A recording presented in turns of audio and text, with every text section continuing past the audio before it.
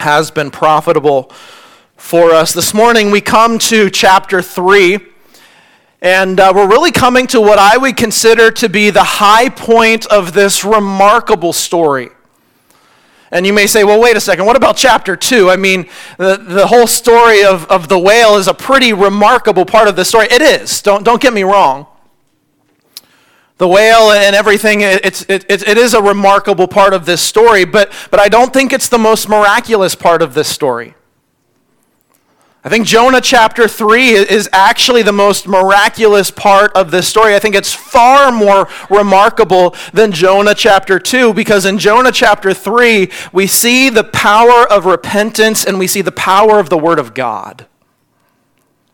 Let me ask you a question this morning as we get started. What is the most powerful message you have ever heard? Most powerful message you've ever heard? You can answer that question in your mind. Maybe you can think of think of a message that you've heard, a message maybe you listened to on the radio. Maybe it wasn't the most eloquent message ever preached, but it had power. Maybe it wasn't the most bombastic message that you've ever heard, but when it comes to the impact that it had on you, you would maybe say, well, this is the most powerful message in my heart and in my life. Maybe it was at camp as a teenager.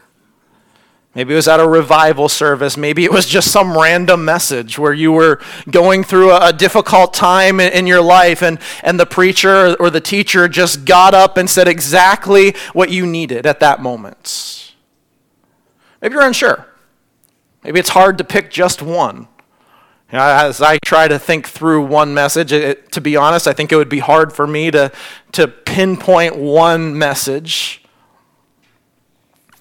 But you see, what's interesting about Jonah chapter 3 is that Jonah chapter 3 is an extremely powerful message that Jonah gives. But get this, it's only 5 words long. Now, it's longer in our English translation, so if you're looking down and starting to count, it is longer in our English translation. But in the Hebrew text, it's only 5 words long that Jonah preaches to these people in Nineveh. And I know the guys in the back, and maybe some of you are thinking, well, maybe you should try that someday, Pastor, preaching just a 5-word message. Well, I'll tell you what, you respond like Nineveh does, and I'll preach a 5-word message, all right? Well, the point is this is a powerful, powerful message that Jonah preaches, and sometimes, if we aren't careful, we'll look at Jonah chapter 3, and I think we may erroneously look at it and assume that there is only one message preached or given in this chapter. The message that Jonah preaches to Nineveh. But I think as we come into Jonah chapter 3 this morning, I think we actually see 3 messages preached in Jonah chapter 3. There are 2 other messages. There is the message that Jonah preaches to the Ninevites, but I think there's a couple other messages that we see here. You say, well, okay, what do you mean? What are those messages? I only see one message preached. Well, I think we also see a message that God preaches to Jonah. We find that in the first couple verses. A message that God preaches to Jonah. You say, okay, well, what's the third message? Well, the third message is a little less obvious, but I think the third message that we see is the message that the Ninevites give to the Lord. And we see that at the end of this chapter, that the Ninevites give a message back to God. Now, it's not an audible message. They don't necessarily say it with their words, but they say it with their actions. And I think we see all 3 of those transformative messages in this passage of Scripture. And this morning, what I want us to do is I want us to draw our attention to each of those 3 messages. Those will kind of be the 3 main points this morning that I want us to look at is each of those 3 messages. And I want us to look at them and to draw some application from them for our own lives today. So let's begin this morning by looking at the first message that I think we see in this passage, and that is the message that we find from God to Jonah. The message from God to Jonah. We read this as a chunk during our scripture reading. Now let's just read some smaller portions here as we work our way through this passage. Look back again at verse 1 of Jonah chapter 3 and look and see what the Bible says. It says, "Now the word of the Lord came to Jonah." Right away, we see that this is clearly a message from God to Jonah. There's no really wiggle room here. This isn't a dream that Jonah's having. This isn't an impression or a desire on the part of Jonah. This is God's word coming to Jonah. So now the word of the Lord came to Jonah the second time, saying, "Arise, go to Nineveh, that great city, and preach to it the message that I tell you." Right, this is the message that God gives to Jonah. And I want to point out a few things about this message that I think we can apply to ourselves this morning. The first thing about this message from God to Jonah this morning that I want to point out is that this is a gracious message. This is a gracious message that God delivers to Jonah. Now, the word of the Lord came to Jonah the second time. Now, I know that we can't really imagine what it would be like to be God, but for just a moment this morning, I want us to kind of try to put ourselves in the position of God. I say that hesitantly, but I want us to try to think here as if we were God. And think about everything that has happened so far in the book of Jonah. And as we think through everything that has happened in the book of Jonah, I don't know about you, but I may have been to a point where I may have said, you know what, I've had enough of this Jonah guy. I mean, God called Jonah to be a prophet. He's given him a fully blessed ministry in Israel. Remember, we talked about this back in the introduction of our series. It's not that this is the first time Jonah has been called.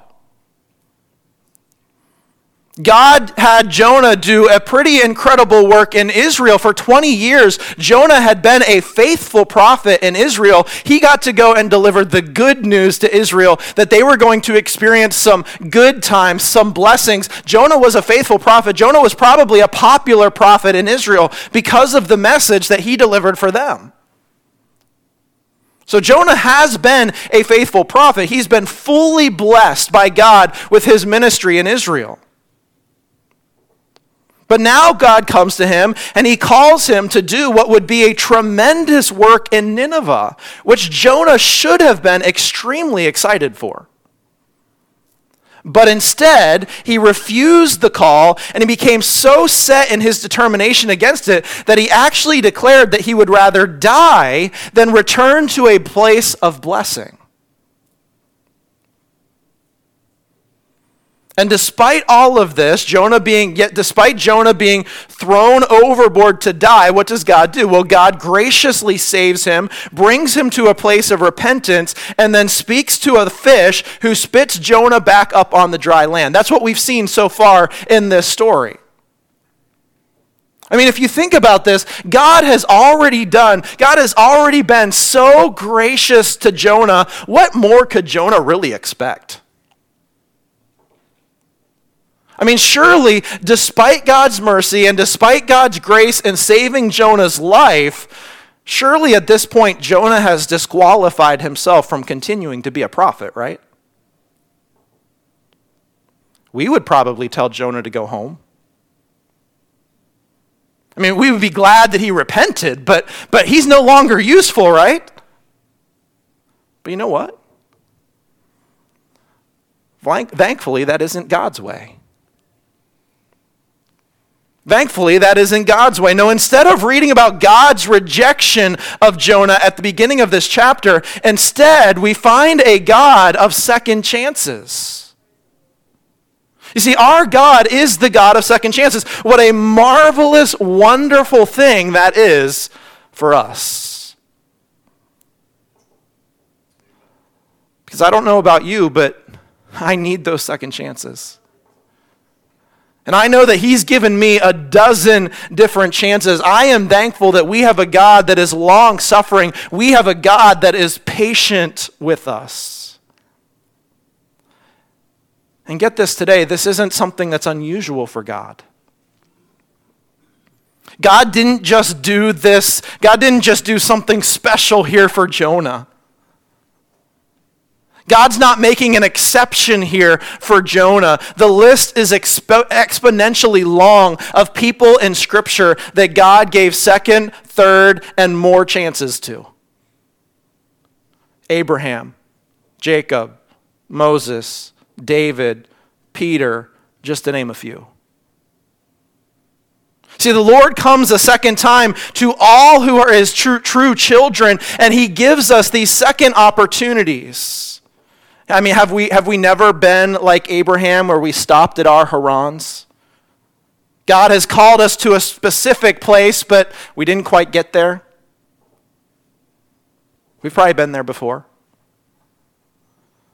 Or maybe we've been like Moses, where we've taken matters into our own hands and we've formulated our own plans. It didn't exactly turn out the way it was supposed to. Of course we have. Or maybe like Peter. Maybe we've even denied our Lord on occasion when we should have spoken up for him. Does God cast us off? Does he disown us? No. He disciplines, don't get me wrong. He disciplines, that is true. But having done that, and having brought us to a place of repentance, he returns the second time to Jonah here, and he recommissions him for service. And get this. He often will come a third time, a fourth time, 100th time, a thousandth time if necessary, as often as it takes. Listen, none of us would be where we are today in our Christian lives if God did not deal with us that way. The greatness of the unmerited grace of God. We deserve nothing, yet we receive everything, even when we foolishly turn from it. One commentator on the book of Jonah said this about the grace of God seen in the book. He says this, he says, "We are moved to speak of Jonah's God as the God of the second chance. But honest, sober reflection compels the saint to speak of him as the God of the 999th chance. Such gracious mercy as was extended to Jonah here, and to David, and to the thief dying upon the cross, and to Peter, surely it has been granted to all believers through the precious blood of Jesus Christ." Listen, understand this morning, if you're a child of God and you get into sin, you can come back to him. You can go to him and you can tell him what you can tell no one else. He will accept you, receive you, and get this, he can still use you. He's the God of the second chance. See, we see this message that God gives to Jonah. It's a very gracious message. We also see this about the message this morning. We also see that it's a repeated message. It's a gracious message. It's also a repeated message. Look back at verse 1 and 2. It says, "Now the word of the Lord came to Jonah the second time, saying, 'Arise, go to Nineveh, that great city, and preach to it the message that I tell you.'" Look back real quick at chapter 1 and verses 1 and 2. Chapter 1, verses 1 and 2. It says, "Now the word of the Lord came to Jonah, the son of Amittai, saying, 'Arise, go to Nineveh, that great city, and cry out against it.'" Get this. When the word of the Lord came to Jonah the second time, it came with the same commission he had received the first time. It was a repeated message, almost word for word. It was a repetition of what God had already told Jonah. It's as if God is saying this to Jonah. "Jonah, I'm not going to change my mind. You're going to have to change your direction." No doubt we often think when we are on the verge of running away from God and when we are on the verge of doing what we want to do instead of what we know to be right, maybe this thought crosses our mind that, well, you know what, if I just run long enough and I just run far enough, eventually God is going to catch me, but when he catches me, maybe he'll change his mind. Maybe he'll give me a different command. Maybe he'll give me a different commission, but you know what? He doesn't. Stories told about a boat captain. Maybe you've heard this story before. He was sailing at night in foggy conditions. And he spots a light off in the distance, and that was, to him, it indicated that there was another ship that was approaching and they were going to crash head on. And the captain radios to this other ship, and the person on the other end responds, and the person on the other end says this, it says, listen, you need to change your course. We're on a collision course. The captain confidently replies, he says, no, I'm a captain. You should change your course. Well, the other person counters, says, well, I'm a seaman first class, and it's your responsibility to change course. And as this conversation escalates, the captain asserts, he says this, the captain says, well, I'm on a battleship. Change your course. And the response comes back from the other person who says this, well, I'm a lighthouse. Change your course. Listen this morning, God's a lighthouse. God's a lighthouse. He's the unmovable place. We're the ones that have to move. We're the ones that have to do the adjustments. Can I ask you a question this morning? What is God repeating in your life?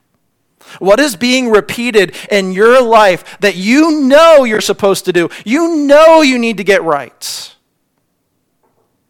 Listen, if God is repeating something in your life, it's already at the urgent stage. Why try to resist it? Because learn that if you run away from God, sooner or later, he's going to catch up with you. And when he does, you'll have to face the very same thing that you're running away from. Listen, you're not going to change God's plans, but he will change your plans. See, this was a gracious message from God. It was a repeated message from God. And the third thing we see about God's message to Jonah is that it was an obeyed message. This is an obeyed message. Remember the first time the message came from God to Jonah, Jonah ran. But look at chapter 3, verse 3. It says, so Jonah arose and went to Nineveh according to the word of the Lord. Jonah arose, he went to Nineveh according to the word of the Lord. Finally, after having learned the consequences of running away, Jonah obeys God. And that's great. But get this. As we think about the circumstances that Jonah finds himself in, it surely would have been a whole lot easier for Jonah to have just obeyed the first time.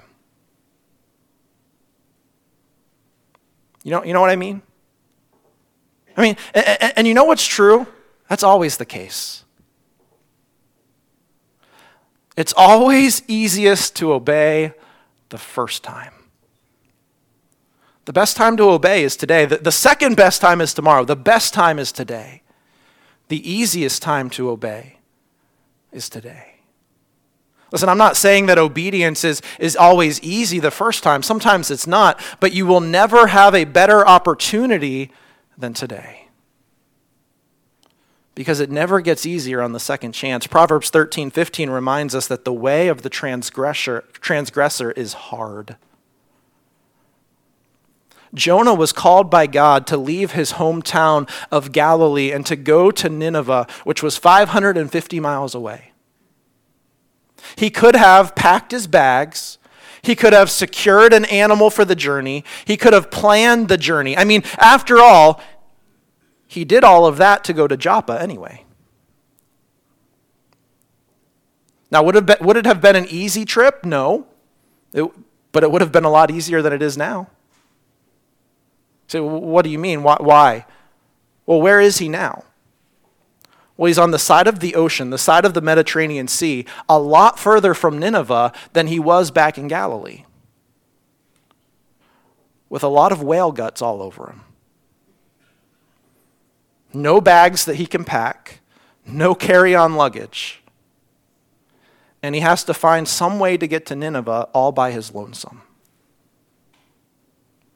He obeys, and I'm glad he obeys, but just understand this. When we delay our obedience, we make obedience harder. God still gives us the grace and the strength to do it. Don't get me wrong. Praise God, he's gracious. He still provides the strength to do it. I'm glad he obeyed, but I'm telling you, the best time to obey is immediately. And in fact, just this past Wednesday with our young people, and I've preached this message to our young people in the past as well, but I preached a message to our young people on Wednesday night on obedience. And we defined obedience this way: doing what I'm told to do, when I'm told to do it, with the right heart attitude. Or we put it into 3 simple words: I need to obey quickly, sweetly, and completely. Jonah had to learn that. Obedience means now. Obedience means all. Obedience means with a smile. I don't know if Jonah had a smile or not. I can't see his face, but he seems to, at least at this point, have the right attitude. So finally, we have Jonah doing these things as he obeys the Lord's message. And listen, this is something that we should covet for every true Christian. Too often we try to outguess or outmaneuver God. We try to, can I put it this way? We try to outbutt him, but God. Back in Jonah chapter 1, the word of the Lord came to Jonah. God told Jonah what to do. The Bible says, but Jonah. Too often we try to outbutt God. Listen, there's no point. Our response should be obedience. Did God say it? Then let's do it. So the first message we see in this passage is the message from God to Jonah. The second message we see, and this is kind of the obvious message of this passage, the second message we see is from Jonah to Nineveh. The message that Jonah preaches to Nineveh. Look at beginning in verse 3. It says, so Jonah arose, and he went to Nineveh according to the word of the Lord. Now Nineveh was an exceedingly great city, a 3-day journey. Now, that doesn't mean that it took 3 days for Jonah to get to Nineveh. It means that it would take 3 days to walk around the city of Nineveh. Now, some scholars have sometimes objected to this on the grounds that we have this information that has been furnished about the city that it doesn't seem like it's that big of a city. Well, it's likely that the walls of the city were not necessarily that big. However, as we understand from history, when we talk about a city, there are suburbs and there's farmland that are outside the walls of the city. So when Jonah chapter 3 here is talking about a 3 days journey, it's talking about the entire expanse of Nineveh, not just inside the walls. The city was large. The circumference of the inner walls was about 7 3/4 miles, just inside the walls. So a 3 days journey, it meant one of two things. It either meant that it took 3 days to walk all the way around Nineveh, or perhaps it means this, and this is what I believe, that it took 3 days to walk all the way through to get from one end of the population to the other end of the population. That's what would be a 3-day journey. And watch what the Bible says in verse number 4. So it would take a 3-day journey to get from one end of the population to the other end of the population. Verse number 4 says, and Jonah began to enter the city on the first day's walk. Then he cried out. So what does Jonah do here? Jonah gets to the edge of the city, and we may think, well, that seems to be a good place to start preaching. Why? Well, because I have an escape hatch, right? I mean, if things don't go well, remember, this is a violent people group. They were known for their violence. So if things don't go well, I can get out of here pretty quickly. I don't want to do my preaching in the middle of the city because then I'm kind of surrounded and there's no way out. But that's not what Jonah does. The Bible says that Jonah goes into the city a day's journey. So what's that tell me? Well, it tells me if it takes 3 days to go from one end to the other end, Jonah is basically smack dab in the middle of the city. That's some boldness. Yeah, this is kind of a parenthesis here. Have you ever wondered how Jonah got a crowd for preaching? Have you ever thought about that? I mean, he didn't have a loudspeaker. He didn't send out flyers that a crusade was coming. He didn't rent out a stadium. How did Jonah get a crowd? I can't say this for sure, but I'm just kind of surmising here. Remember where Jonah has just been. Jonah has just been in the belly of a whale for 3 days. You realize that there's actually other times in recorded history when men have been swallowed by fish and lived to tell the story? Dr. Harry Rimmer actually told about seeing a man who had spent 2 days inside a fish before they discovered him alive. And this man was actually put on display in London as the Jonah of the 20th century.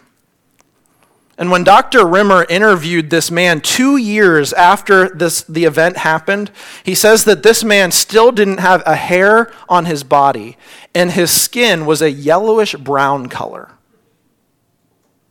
We can understand that, right? I mean, the gastric juices of the fish had reacted upon the individual as the fish tried to digest him.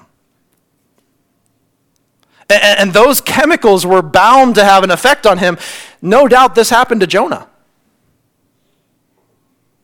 And you can imagine the color of Jonah's skin, and you can imagine how he must have looked as he walks into the city of Nineveh, and he stops at a corner, and probably the crowd is gathering around, and they're like, "Brother, what happened to you?" And Jonah tells them, "I'm a man from the dead. A fish swallowed me because God sent me to tell you a message, but I tried to run away from him." What a great introduction to his message. Listen, people didn't ridicule Jonah's story because they listened to him because they saw the evidence of God's power on Jonah.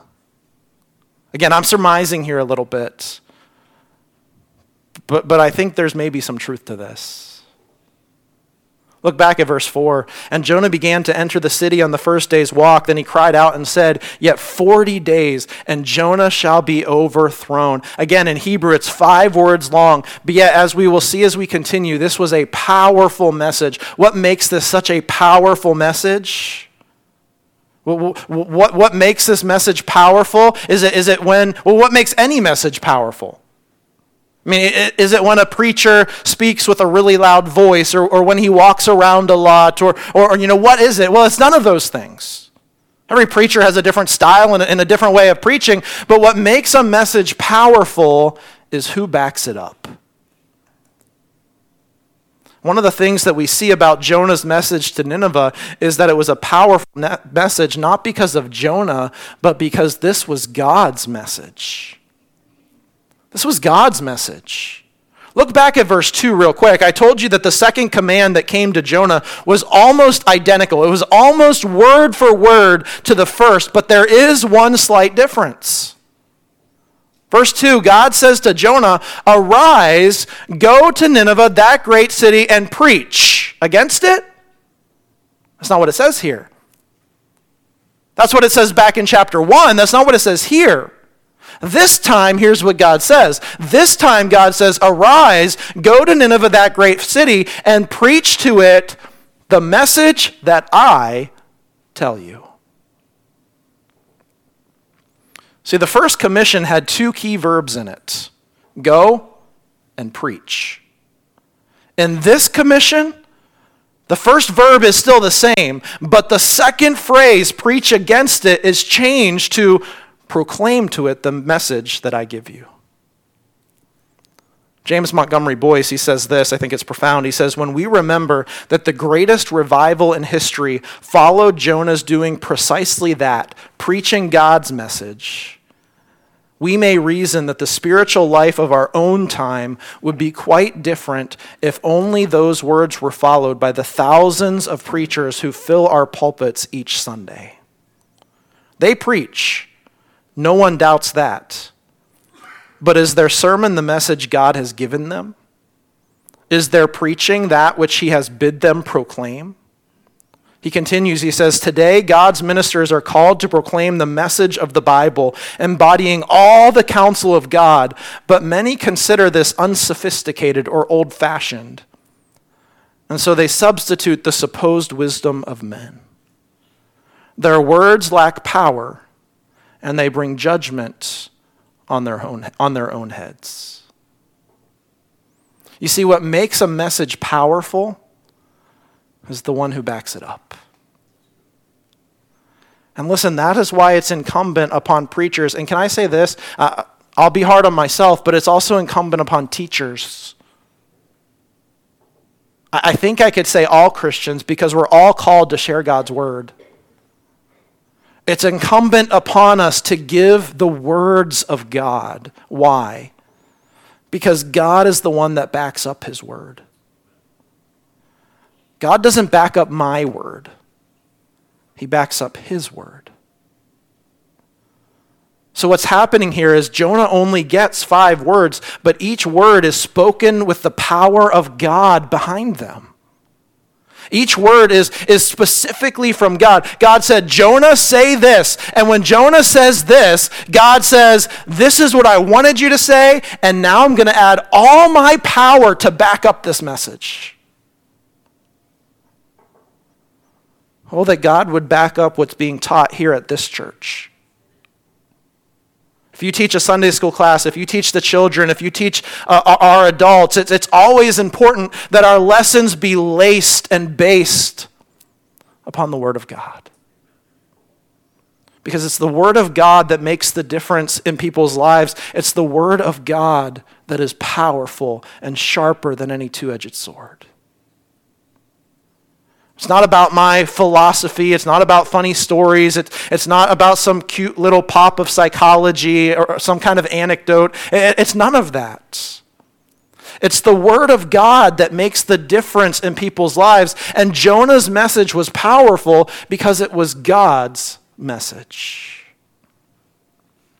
But I think we also see that Jonah's message was powerful. Get this. This may not make sense, but I think Jonah's message was also powerful because it was truly a powerful message. It was powerful because it was backed up by God, but it was powerful because it was truly a powerful message. You say, what do you mean by that? Well, I simply mean this. Jonah himself spoke with conviction. Jonah himself was convinced that God had sent him. He himself was convinced that this message was from God. And he himself had been reminded that God meant business. And Jonah was willing to stand in the midst of the most violent city in the world all by himself because Jonah respected God at this point more than he feared man. Think about that the next time you're ashamed to share Christ at the workplace or to introduce Christ to an extended family member or to a neighbor. We are image bearers of God, and we are to identify with him and identify with the message that he gives. Jonah went in, he spoke 5 words from God based upon the call of God. And what does God do? He saves the city. Scholars estimate that there were 600,000 people in Nineveh. And the Bible says that the city repented. Listen, that, my friends, is a powerful message. Why? Because it was God's message. It was a powerful message. It was also an urgent message. You remember what the message was? Look at verse 4. And Jonah began to enter the city on the first day's walk. Then he cried out and said, Yet 40 days, and Nineveh shall be overthrown. 40 days. And Nineveh was going to be gone. 40 days, Nineveh was going to be overthrown. Listen, this message began with a time. The clock was running. You say, well, that's a message of doom and gloom. That's hellfire and brimstone. That's not very kind of Jonah. Well, and maybe you're thinking, well, Jonah should go and offer some hope. Well, this actually is the hope. This is the hope. The hope is, hey, God could clamp things down right now. God could judge you right now, but by putting them on the clock, it's making them think. By putting them on the clock, it's causing them to look at themselves. He's putting them on the clock, ensuring that this is an urgent message.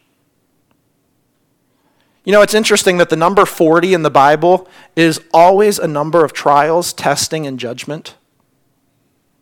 Look it up for yourself. 146 times in the Bible, you'll find the number 40. And almost inevitably, you'll find that the number is associated with testing, trial, and judgment. 40 days and 40 nights it rained on the earth. 40 years Moses was on the backside of the desert. 40 days he spent on Mount Sinai. 40 years the children of Israel wandered in the wilderness. For 40 days Goliath challenged the people of God. For 40 days Jesus was in the wilderness tempted by the devil. We could go on for a while. I won't list all 146. And now Nineveh is being told that they had 40 days before God was going to judge them for their violence and their wickedness. God says, you've turned your back on me. I'm testing you. Time's up. You're on the clock. And listen, I'm not going to stand here and give you a date and a time because I don't know that. Jonah knew it because God told him. But what I do know is this, that we are all on the clock. The Bible says in James chapter 4, whereas you do not know what will happen tomorrow. For what is your life? It is even a vapor that appears for a little time and then it vanishes away. Every day that we kick the can down the road, every day, well, I'll do that tomorrow, we're wasting our lives. That's why Paul said in Ephesians 5:14-17, awake you who sleep, arise from the dead, and Christ will give you light. See then that you walk circumspectly, not as fools, but as wise, redeeming the time, because the days are evil. Therefore, do not be unwise, but understand what the will of the Lord is. Let's understand the will of God. Let's redeem the time. Let's make the most of it. Let's buy it back. That's the message. It's an urgent message. And you know what salvation is? Salvation's urgent. Listen, if you're here without Christ today, it's urgent. The Bible says, behold, now is the accepted time. Behold, now is the day of salvation. That's not my word. That's God's word. If you're not right with God today, now's the time to get things right. Now's the time. There is no better time than right now. Today needs to be the day that we serve God. Maybe God is speaking to you right now. What are you going to do with it? What are you going to do with it right now? So we've seen the message from God to Jonah. The message from Jonah to Nineveh. And then finally this morning, I want us to see the message from Nineveh to God. The message that Nineveh sends back to God. And I love this message. You've heard the phrase, your walk talks and your talk talks, but your walk talks louder than your talk talks. You've heard that phrase. Well, I'll tell you what. The actions of Nineveh spoke very loudly on that day. Watch how they respond, beginning in verse number 5. It says, so the people of Nineveh believed God. What an incredible statement to find in the Old Testament. The people of Nineveh believed God. Listen, the first thing we see about Nineveh's response to God is that there was an expression of faith. There was an expression of faith. This is where it all begins. Their message to God was, God, we believe you. We've heard your word and we believe you. The message of God's word initiated faith in their hearts. Listen, that's what the Bible does.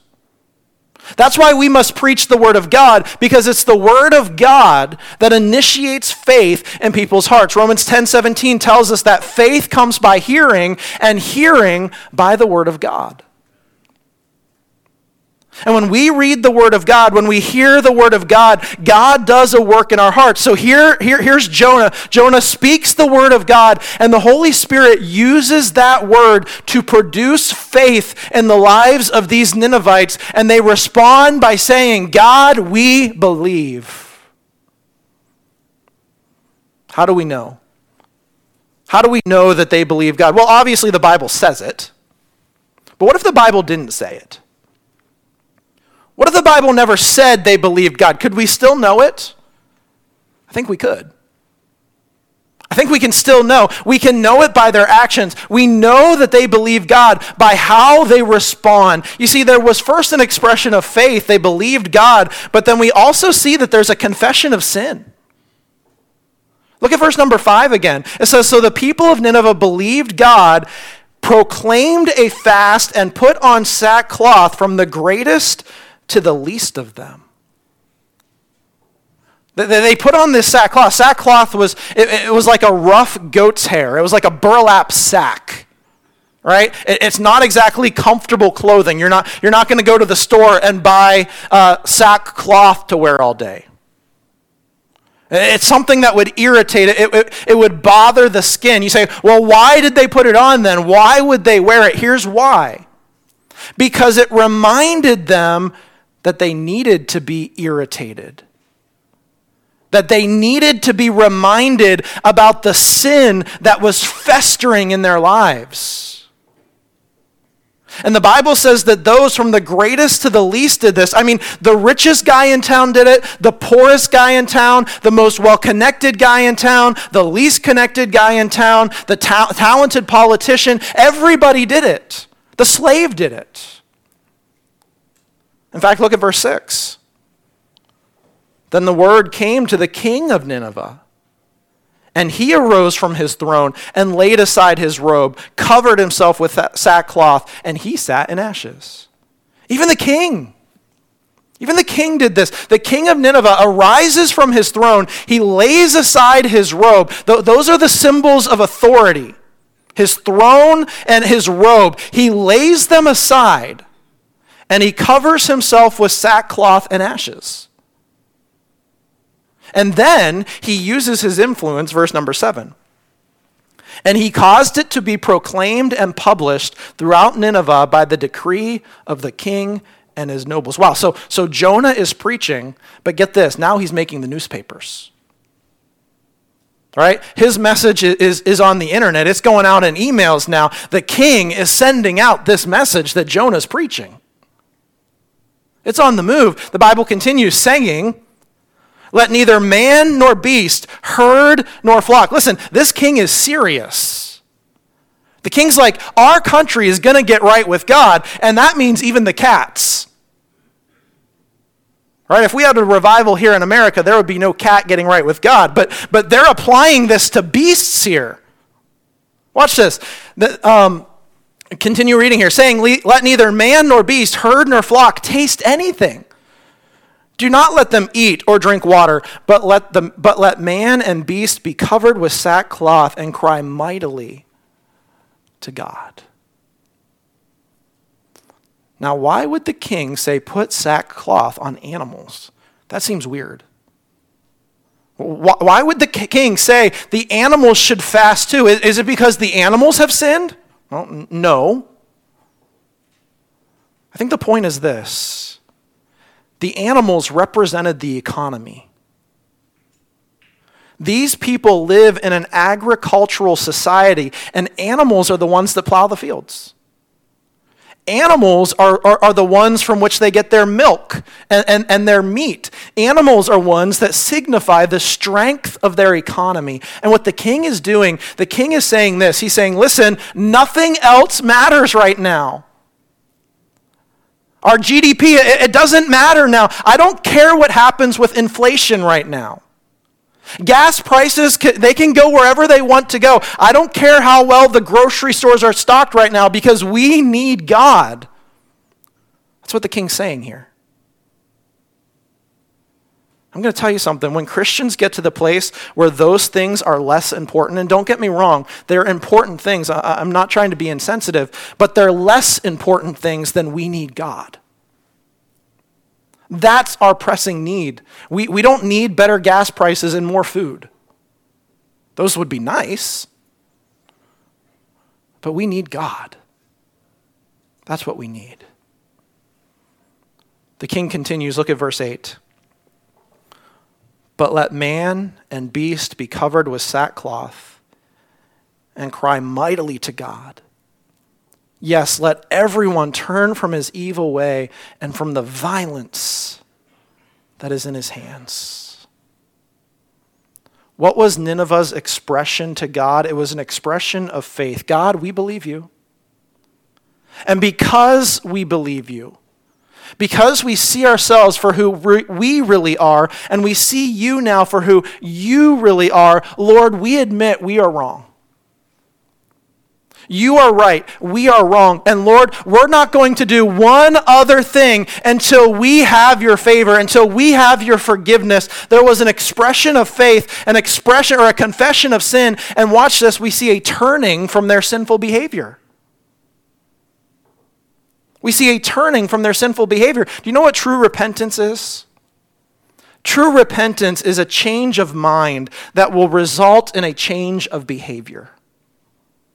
You say, is repentance a change of behavior? No. Repentance is a change of mind, but it will result in a change of behavior. You know what we see in the Ninevites? We see that the change in behavior was twofold. Number one, it was repentance that was individual.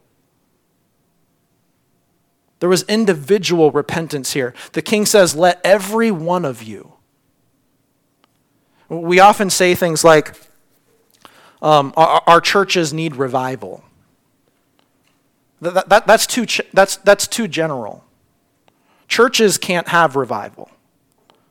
We like to say, well, what America needs is revival. Listen, it can't have revival. No, America can't make decisions. Churches can't make decisions. Individual people make decisions. Can a church have a revival? Yes, but only insofar as every individual person decides that they need God. So we see it was individual. We also see that it was specific. The king said, each one of you confess the violence. That was the sin of the Ninevites. I'm sure there were others, but that was the thing that they were known for.